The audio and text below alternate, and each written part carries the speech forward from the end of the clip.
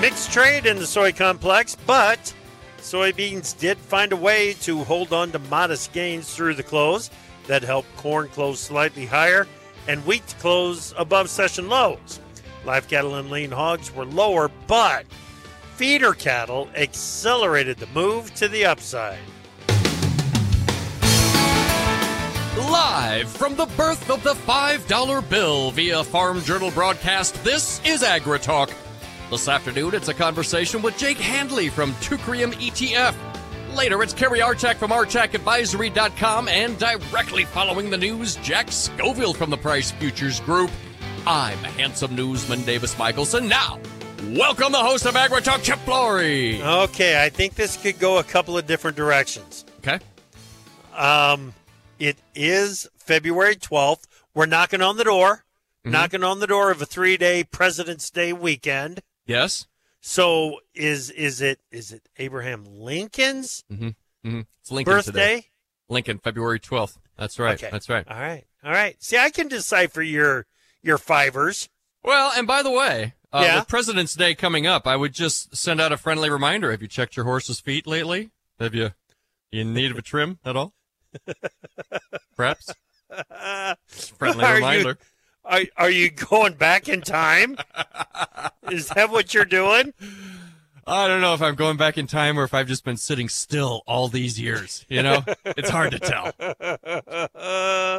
Oh, boy. Welcome to AgriTalk. I'm Chip. That is Davis. Glad that you are with us on this Monday afternoon. We're going to have a conversation with Jake Handley from Teucrium ETFs.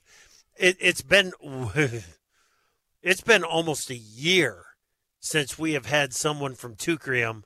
A lot of times we have Sal Gilberte on. Sal. Yeah. Yep.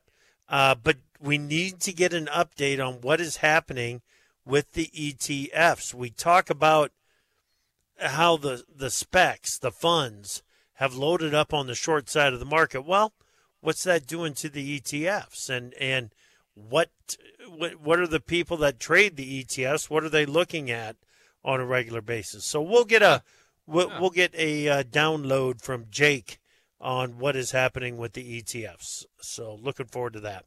There's a Bitcoin ETF now, isn't there? Is it Bitcoin or is it just a broader crypto ETF maybe that's available now? Bitcoin. I think it's a Bitcoin. Yeah. I wonder if he can help us with that.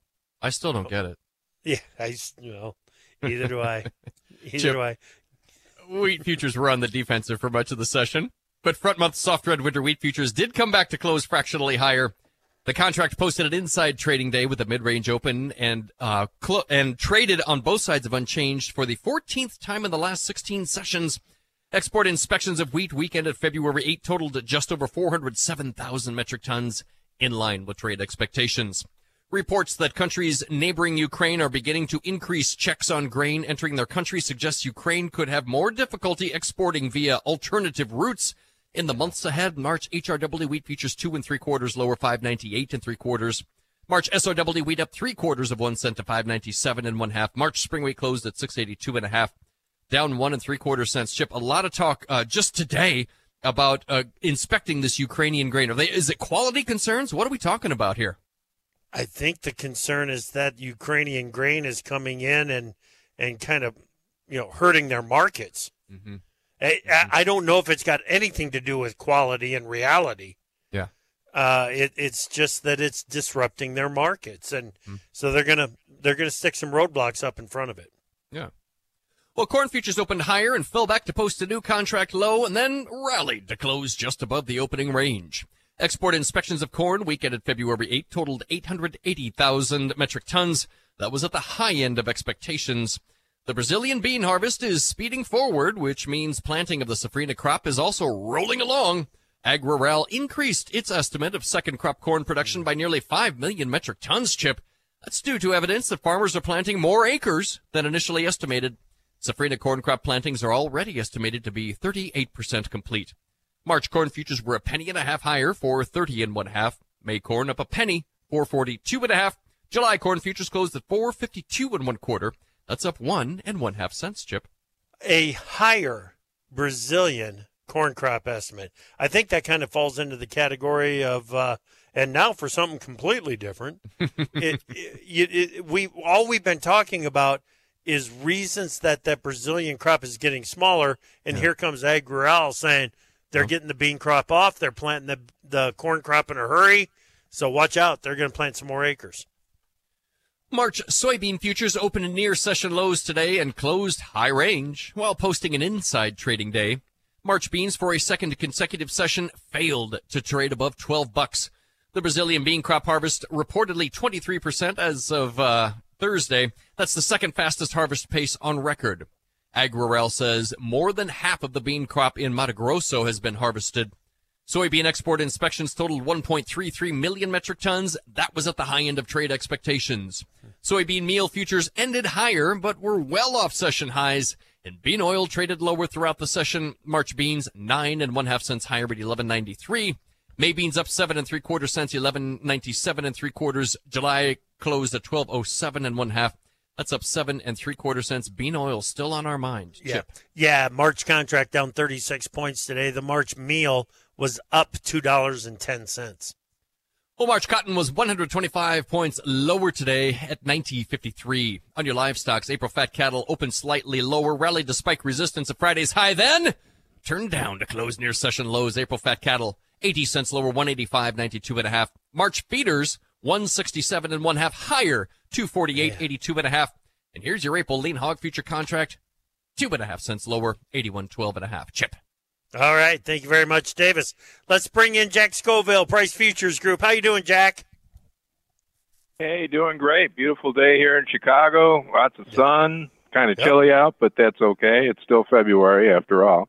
Darn right. So, but things are looking all right. Yeah, good. Things are looking pretty good down in Brazil with the pace of that bean harvest, too. Well, it's kind of it is. The harvest is coming off with all due speed, and that's a good thing on one side. On the other side, it's a bad thing. It's if you want to get your corn on, you're getting that chance because of the beans being picked up fast. But I think it's also an indication of how low the yields have actually been in the beans. There's just not a lot of beans to harvest down there, so the harvest is going faster. Wow. So the number that we got from USDA last week, 156, I don't think anybody's really in the private sector is in line with that. It's sub 150 million metric tons on the Brazilian bean crop, right? I think so. I've been thinking that for a while. My best guy says it's about 147. And he's been that way for a couple of months, and I generally trust him. He might not be exactly dead on, but he's got it in the right direction, I think.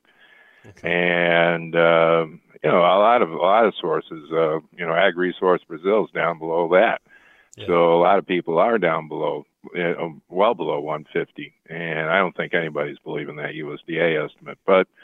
It also caused USDA to lower our export number and increase ending stocks. So I think it was a terrible number, and I'm really kind of upset about it. And I think we're going to feel that repercussion for a while. Yep. We'll be digesting it for a while. There's no question about it. All right, Jack. Good stuff, buddy. Thanks. We'll talk to you in a couple of weeks. Take next Monday off. Okay, I will. All right. We got Jake Hanley next. At United Animal Health, we all share a love for animals. We have devoted our lives to agriculture and to the well-being and productivity of animals. With our guiding principle to always have the best answer, we listen to the animal and let the animal tell us what works and what doesn't. We know that if the animal is healthy and productive, so is the producer, the consumer, and our communities. Learn more at unitedanh.com.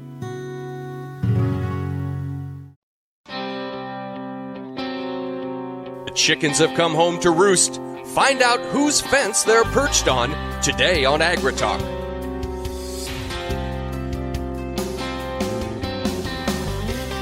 Welcome back to AgriTalk. I'm Chip. Glad that you are with us on a Monday afternoon.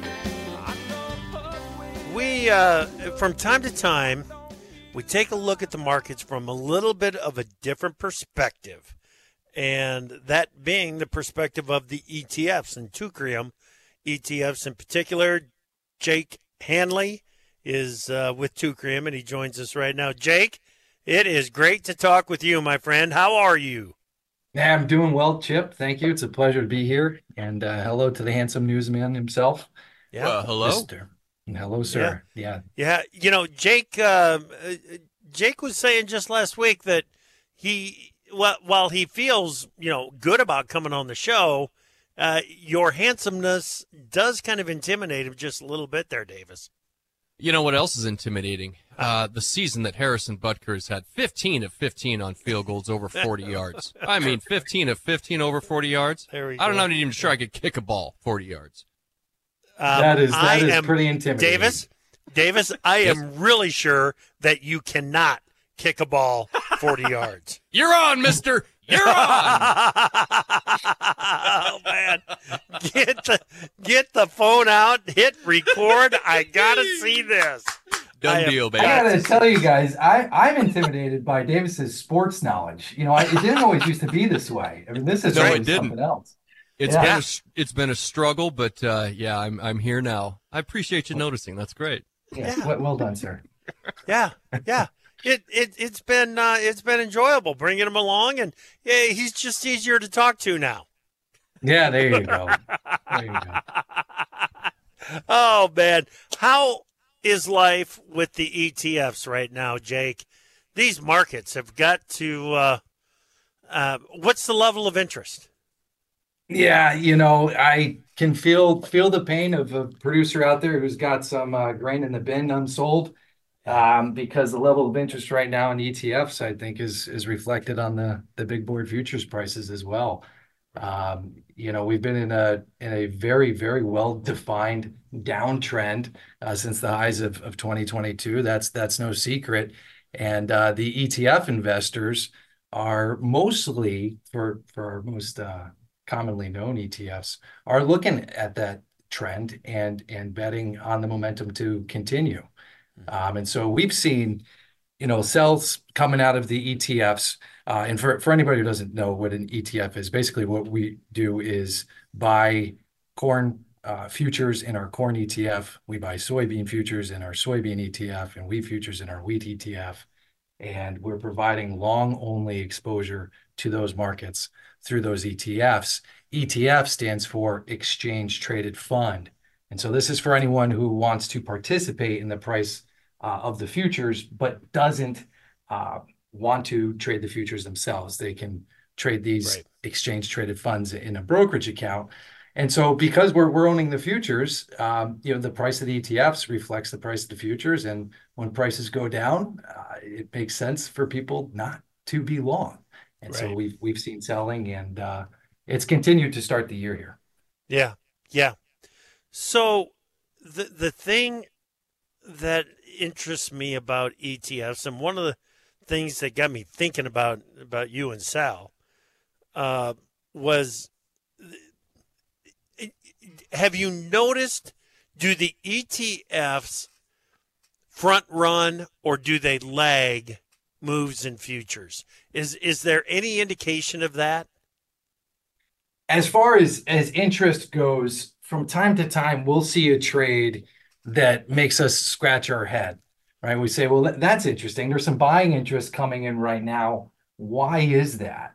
And most famously, we saw that, and I say famous among the small circle of the 10 people that work at Teucrium. Okay, but we always look back to June of 2020, when all of a sudden we saw a big jump in corn ETF interest, and it was right around the time grain prices in general started to rebound in that summer of 2020. And we did some digging, and we saw that there is a gentleman who runs a company called Hedgeye. If anybody out there is a trader and trading their own brokerage account, they might be familiar with Hedgeye. And Keith McCullough put out a buy recommendation on the corn ETF. And he did that because he's using ETFs himself instead of trading the futures. And so that was a point where we're scratching our head going, really, people are starting to get long right now. That was interesting. So watching the volume on the ETF worked. Well, And I will say again, look at the futures, because the futures pricing, if you see open interest jump and you're seeing volume and so yeah. forth. And listen to AgriTalk too. There's some pretty smart people on AgriTalk who can give you a clue as to what's coming on. But yeah, that was one example of that scenario. That's good. That's good. That's a great example. Yeah. What are the big things? What's got your attention in the markets right now, Jake?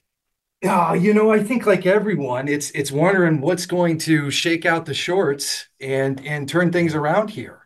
And I'll tell you from a big picture perspective, we talk to folks who aren't necessarily intimately familiar with the grain markets, and we try to boil it down to a simple construct. And we call that the golden grain cycle. Okay. And there's three stages to the golden grain cycle, and it's very simple.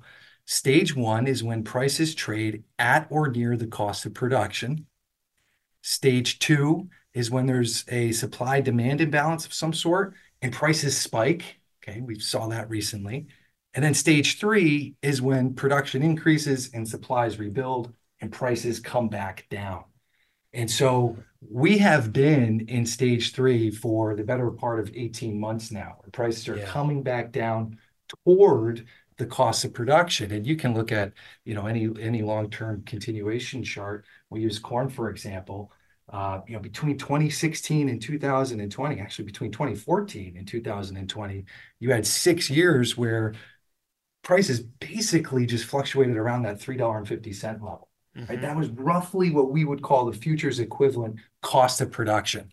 And they moved sideways for an extended period of time. So that's stage one. And so we think, because we're in stage three right now and the cycle's about to start again, that at some point in 2024, we should see prices settle down and begin trading sideways in a relative pattern around the cost of production. Right. And then we still need that catalyst to create a supply and demand imbalance or some concerns, whether they materialize or not. And so I have some ideas of what that could be, but I just wanted to put that structure out there for anyone. It's a great point. Great point. And the thing is, right now, we've still got a trend in corn that is down. We're still making new contract lows. We need to go through a period of time, as you just very well explained, we need to go through a period of time where maybe we're not making contract lows, but we're just basing for an extended period of time. That can take months before the demand finally comes back in. It sure can. Or, we talk about the short interest in the futures markets right now. I mean, last time we were around these levels, I believe it was in 2019.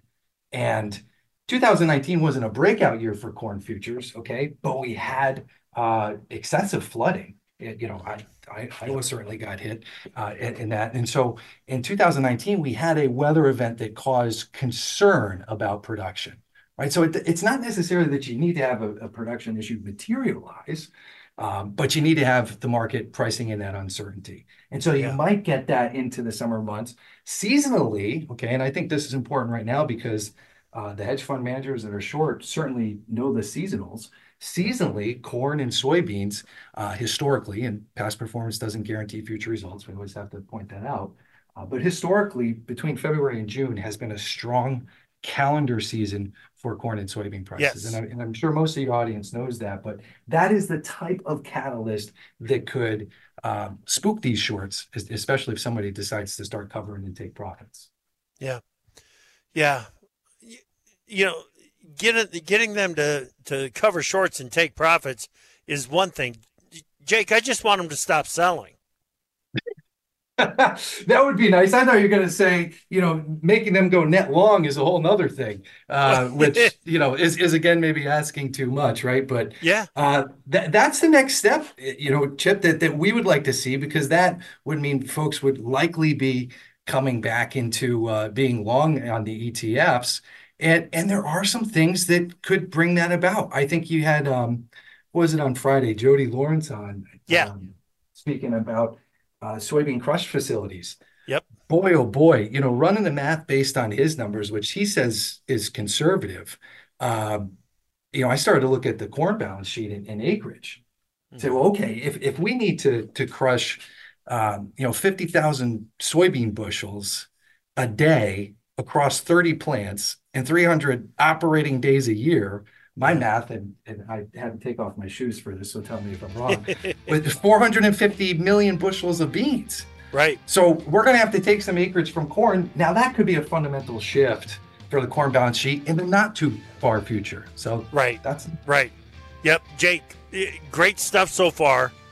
I want to talk to you about what all of this means for the outlook for corn, soybeans, wheat into 2024. Let's do that next. Jake Hanley from Tucria. Let's go to the markets page at profarmer.com and check today's closes, where March hard red winter wheat futures were 2 3/4 cents lower at 5.98 3/4. March soft red wheat up 3/4 cent to 5.97 1/2. March corn futures were 1 penny and 1/2 higher, 4.30 1/2. May corn up a penny, 4.42 1/2. March soybean futures were 9 1/2 cents higher today, 11.93. May beans up 7 3/4 cents to 11.97 3/4. March cotton 125 points lower today, 90.53 at the close. On the livestock side, April fat cattle 80 cents lower, 185.92 1/2. March feeder futures $1.67 1/2 higher at 248.82 1/2. And April lean hog futures 2 1/2 cents lower today, 81.12 1/2. Get more market news every market day. Try profarmer.com. At United Animal Health, we all share a love for animals. We have devoted our lives to agriculture and to the well-being and productivity of animals. With our guiding principle to always have the best answer, we listen to the animal and let the animal tell us what works and what doesn't. We know that if the animal is healthy and productive, so is the producer, the consumer, and our communities. Learn more at unitedanh.com.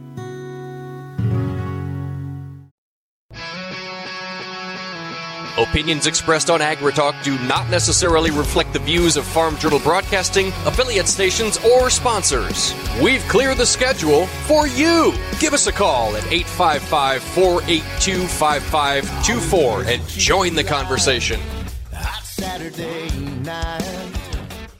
Welcome back. I'm Chip. Glad that you're with us. We are in the middle of a conversation with Jake Hanley from Tucria ETFs.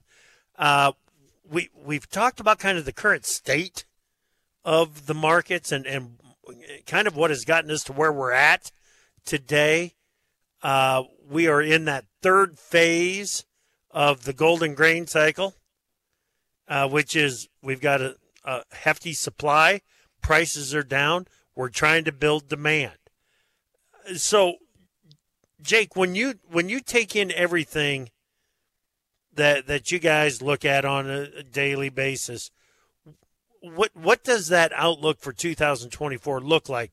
And I think you probably need to do kind of corn and beans at the same time here, don't you? I think that's right, Chip. Yeah. You know, the fundamentals on the global perspective, on the global balance sheets, we see both corn and soybeans stocks use ratio, again, on a global basis, growing. And by the way, even if you take the lowest end of the South American analysts that we see for Brazil, okay, you get 149 with CONAB, for example, maybe not the lowest end, but 149. That still doesn't really disrupt the global situation. Nope. And so I think that fundamentally is the issue here for these grains. Now, domestically, it's different, right? It's tight in the soybean market. Corn stocks use, of course, is up towards 15% right now domestically based on the current USDA projections. But yeah, that's the fundamental situation. As you said, we have enough. We're really close to having plenty, and I think the market is trading plenty right now. Right. And so that's the supply scenario. On the demand side of things, we look, again, big picture, usage is going up. And on a global basis, Chip, okay? So usage is continuing to climb. Now, the fact of the matter is that from time to time, production misses. There's a misfire, right? Mm-hmm. And production fails to keep up with that growth in usage. We do a study going all the way back to 1960, and every year is either a record for global grain consumption or it's the second best ever, right? Followed Okay. by another record the next year. So Yeah. usage just keeps going up, up, up, up, up, up, up. And so that's really important to understand. We can talk about demand, but demand is good. And so what is going to happen for prices to move higher again is I believe there's going to have to be a supply disruption, Right. either because of weather, and we got excited a little bit about, the weather in Brazil, and I think we had good reason to, but again, it's not making as big of a dent as we'd like to see for prices to move higher. But weather in the United States for the rest of the year, okay? There's nothing in the ground yet, right? It's only the middle of February.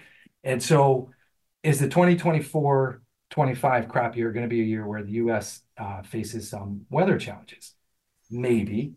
We see NOAA coming out now and saying that there's a 50% likelihood we transition back to a La Nina in the middle of the summer here. Right. Okay. Right. And the timing of that could have some implications and create some dry weather in key growing areas. But really, for the rest of 2024, Chip, I think that our base case is pretty solid. We're likely to see prices eventually settle near the cost of production. It's when you get into 25, 26, where there's some potential for weather disruptions. Again, if La Nina is extended, boy, oh boy, imagine if you knock 50% off of Argentina's soybean production again. Right. Or we get that unfortunate drought that we had in the U.S. tied to a La Nina phase again. Right. Those types of things, I think, would hurt production and help prices. Right. Right. We look at a year ago, and we talked about it this morning. Davis and I did just briefly. You look back at 2023, we had a record corn yield, had a bean yield that was better than what anybody expected. And I'll be honest with you, it was one of those years that I thought when we got the combines rolling, because of the rainfall patterns, I thought we were going to hear it's worse than expected, not better than expected. Mm-hmm. And we look at some of the just extra issues that we had to deal with this last year. And the first thing I'm going to point at is the smoke coming out of Canada. Mm-hmm. Have you heard much discussion on that, Jake? And if you haven't, no problem. I'm curious. No, I haven't heard much discussion on that, okay. But I have thought about it, okay? Because that smoke coming out of Canada could have been good and it could have been bad. Right now, based on the information that we're looking at, it appears that it was good. Yeah. Right? And so, I don't necessarily know why, if it helped suppress temperatures at a critical time, something of that nature. But I'm with you, Chip, and you're not alone, by the way. I mean, and I think the farmers being undersold right now in this crop is telling us that we're not alone. Right. And so that is a factor that I don't think anybody, at least in the street, when I say the street, professional traders were looking at. Exactly.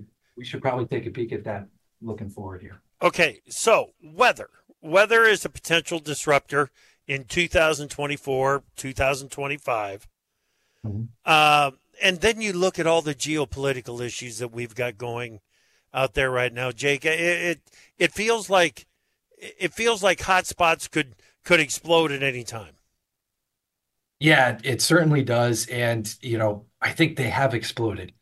And what's interesting here is that war breaking out isn't necessarily bullish for grains. And I say that because in hindsight being 2020, we saw war break out between Russia and Ukraine and prices spiked because of the uncertainty. And I think the market was right to try to figure out what would the price of wheat be if the Black Sea shuts down and no grain can escape the Black Sea. Well, of course, grain continued to get out of the Black Sea, and Russian wheat is, more important to the market right now than Ukraine wheat. Russian exports are 24% of the market for wheat, where Ukraine is, I think they're below 10% now. So, Russian wheat is getting out. And by the way, ask the Eastern European countries, Poland. Right. We were talking about this in the open. Is war breaking out in Ukraine bullish for grain? Not in that local market. Yeah. Right. So not if you're in Poland, it's not. Yeah, not if you're Poland. So I would just say that war creates volatility. These geopolitical disruptions can create dislocations in the market, but it's not a binary on-off bullish bearish switch. Yeah. In fact, you could point to a scenario where if war stopped right now, the prices might go up. So Yeah. it's an interesting thing when you look at the Right. geopolitics. Okay. The uncertainty is tough. Okay. So we've covered a lot of ground, but I think we can go just a little bit further with this, because if we break it down to what drives the ETS, what drives the markets, you got to look at which direction the money is coming from and where it's going to. And you look at the Dow right now is up more than 100 points. The S&P 500 is basically steady. The Nasdaq is trading just a bit lower. It's not even a quarter of a point lower at this point. But equities seem to be where the money is headed, right? You got it, sir. You've heard it. Trend is your friend. Yep. Okay. And so the trend in 2023 was for stocks to move up, commodities to go down, and that seems to be continuing right now. And I think as Todd Bubba Horowitz says, the prices will continue to go up until they don't. Until they don't. And that's what we're seeing here. And I think, Chip, just to take a step back, because a lot of people that I speak with are still feeling the pain from inflation and high prices and so forth. And I think it's really important when you're looking at the market right now and you think back to our experience with inflation. This is, in my opinion, market inflation. Okay. And you can draw a line back to the COVID stimulus money that was put directly into consumers' pocketbooks. Okay. Consumers then spent that money. And remember, during lockdowns, few things were open. Okay. So there's too much money chasing too few goods. That's the definition of inflation: too much money chasing too few goods. But now that money's all been spent. And that money having been spent is now in the pockets of the ownership class, okay, or the well-paid executives and managers that, run companies that sell the goods that consumers bought, right? So that class of citizens, they have net savings, and they put those savings not under the mattress. Typically, they put that in the stock market. Right. So now you have too much money in the stock market. In the case of NVIDIA, for example, chasing too few shares outstanding. Yep. And who knows what the fundamentals of NVIDIA should be? I mean, they make graphic processing units for AI technology. I mean, how do you put a valuation on that, right? But we can look at the commodity market and say, boy, it's not 2021, 2022 anymore. There's plenty of commodities available. And so we have the opposite scenario in commodities. There's enough commodities here. We seem to have plenty. Whereas in stocks, that's where we see the inflation right now.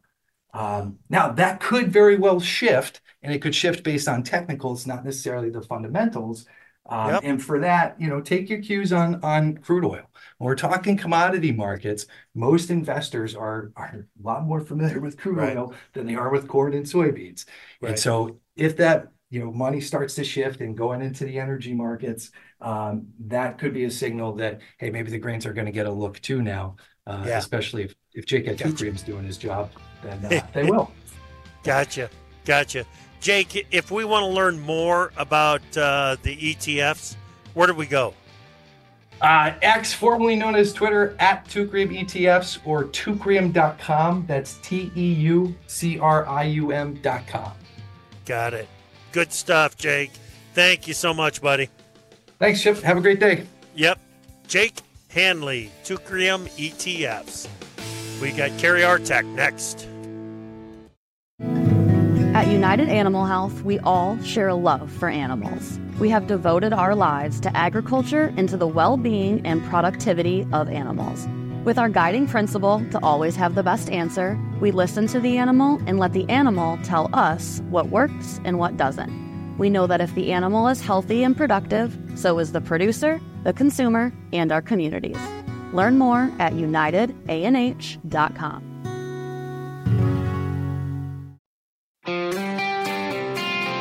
In the morning, you're coffeeed up and you're thinking. In the afternoon, you've calmed down. but you're still thinking. We're here all day. AgriTalk. And we are about to wrap up the first day of AgriTalk this week. I'm Chip Flory. Glad that you're with us. That is Davis Michelson. Yo. Are you there? Yeah. I'm here. We got Davis Michelson, and it is Monday. That's time to bring in Kerry Artak, Artak Advisory. Hey, Kerry, how you doing?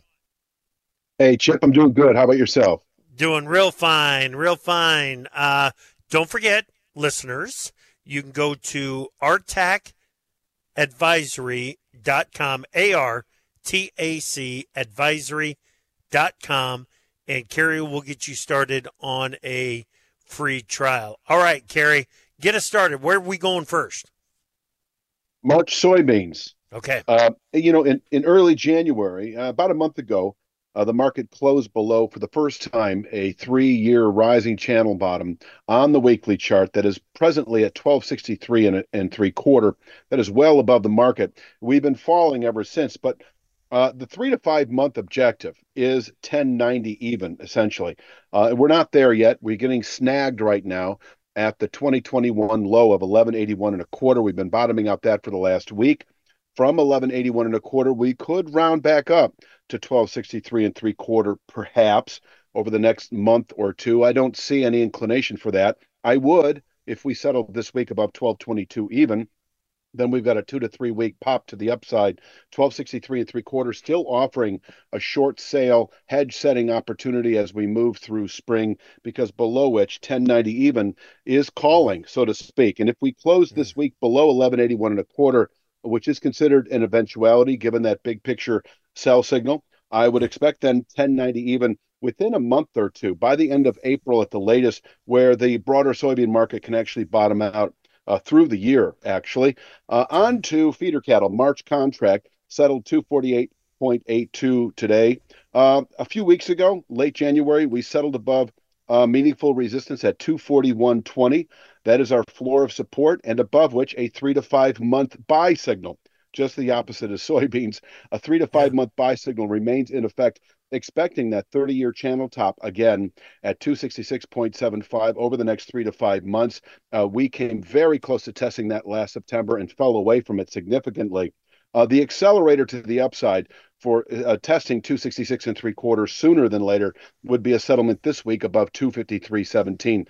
That is a 2-month rising channel top that we keep testing over the last few weeks and falling away from. If we close Friday above 253.17, I do think by the end of March we could test 266.75, where an annual high can be placed once again. Downside, if we happen to close back below 241.20, I do see that as a good winter high. We should then continue south over the next couple of months to 219.20. Now, 219.20 is a 3-year channel bottom we actually tested in December and have rallied off of nicely. And just in terms of the big picture for feeder cattle, I see no reason to be bearish long term, that is to say through the rest of the year, the broader feeder cattle market, unless we were to actually close below that 219.20 mark. And once again, I don't expect to see that unless we close this week below 241.20, and then I would say by the end of March. And finally, cotton. What a rally in cotton. Man. The May contract settled 91.30. I see holding above 88.90, which is a couple of points below present price levels. 88.90 can contain selling into March trade, and above which there is a long-term price ceiling at 95.51. That is a 2.5-year channel top. I've got it illustrated for my subscribers on page 2 of the cotton letter. 95.51 may well contain buying through the rest of the year, and it is considered a 3 to 5 week target right now. We just might see that with present volatility by the end of next week. 95.51 able to contain annual buying pressures. From there, by the end of the year, we could fall all the way back into the mid 70s. If we were to close any week above 95.51, that's up a significant accelerated buy signal that should, over the following, I'll say 3 to 5 months, yield the 113 to 115 area. Downside, if we close back below 88.90 this week, that puts out a good high through March. Over the next 3 to 5 weeks, 84.64, where we could bottom out into April trade. It is very stair-step on the way down. We would need to close below 84.64 to then indicate the mid-70s again within several months. So I think that pretty much rounds it out, Chip. Okay. All right. Excellent. Good work, Kerry. Thank you, buddy. Appreciate you. Sir, you have a great day. You too. You too. Kerry Artak Advisory. Go to artakadvisory.com. Get signed up for that free trial. You know, even when the low end numbers that he's giving us on the feeder cattle side of things, the 219, 219 is still a big number in feeder cattle. It's nowhere close to the highs. I get that, but it's amazing how the technical analysis is lining up with the fundamentals of that market, and kind of showing us the way that we can stick a low in feeder cattle relatively quickly if we do see some kind of a setback that comes into the market. It's crazy. And market. Ultimately manage to make a profit too. Eventually, I think would probably be ideal. Yeah, there you go. There you go for the cow-calf guy. No question about it. No question. All right. Let's jump out to the National Weather Service. Bro, 6 to Speedo 10 weather. day outlook. Speedo weather in Alaska, but it's fleeting, Chip. Fleeting Speedo weather in Alaska. Yeah, above normal temperatures in Alaska, especially over there on the West Coast. I don't know how much, mosquito weather or Speedo weather that is. Ooh, yeah, you don't want the two. No, not at the same time. No. We've got below normal temperatures in the forecast for North Dakota, South Dakota, Northeast Nebraska, most of Iowa, Minnesota, Wisconsin, Northern Illinois, and Michigan. The rest of the Corn Belt is looking at near normal temperatures for February 18 through the 22nd. Above normal precipitation, South Dakota, Nebraska, Kansas, southern Minnesota, Iowa, most of Missouri, Illinois, Indiana. So near normal to below normal temperatures and above normal on the precipitation. And then the warmth starts to come back in out of the southwest. Yeah. Above normal temperatures in the 8 to 14 day for February 20th through the 26th. We're looking at above normal temperatures, South Dakota, Nebraska, Iowa, southern half of Illinois, and points to the south and west of that. And then near normal to above normal rains out in the eastern belt. Hey, I've got to be on the road tomorrow. Michelle, Rook, and Davis will keep the conversation going here on AgriTalk.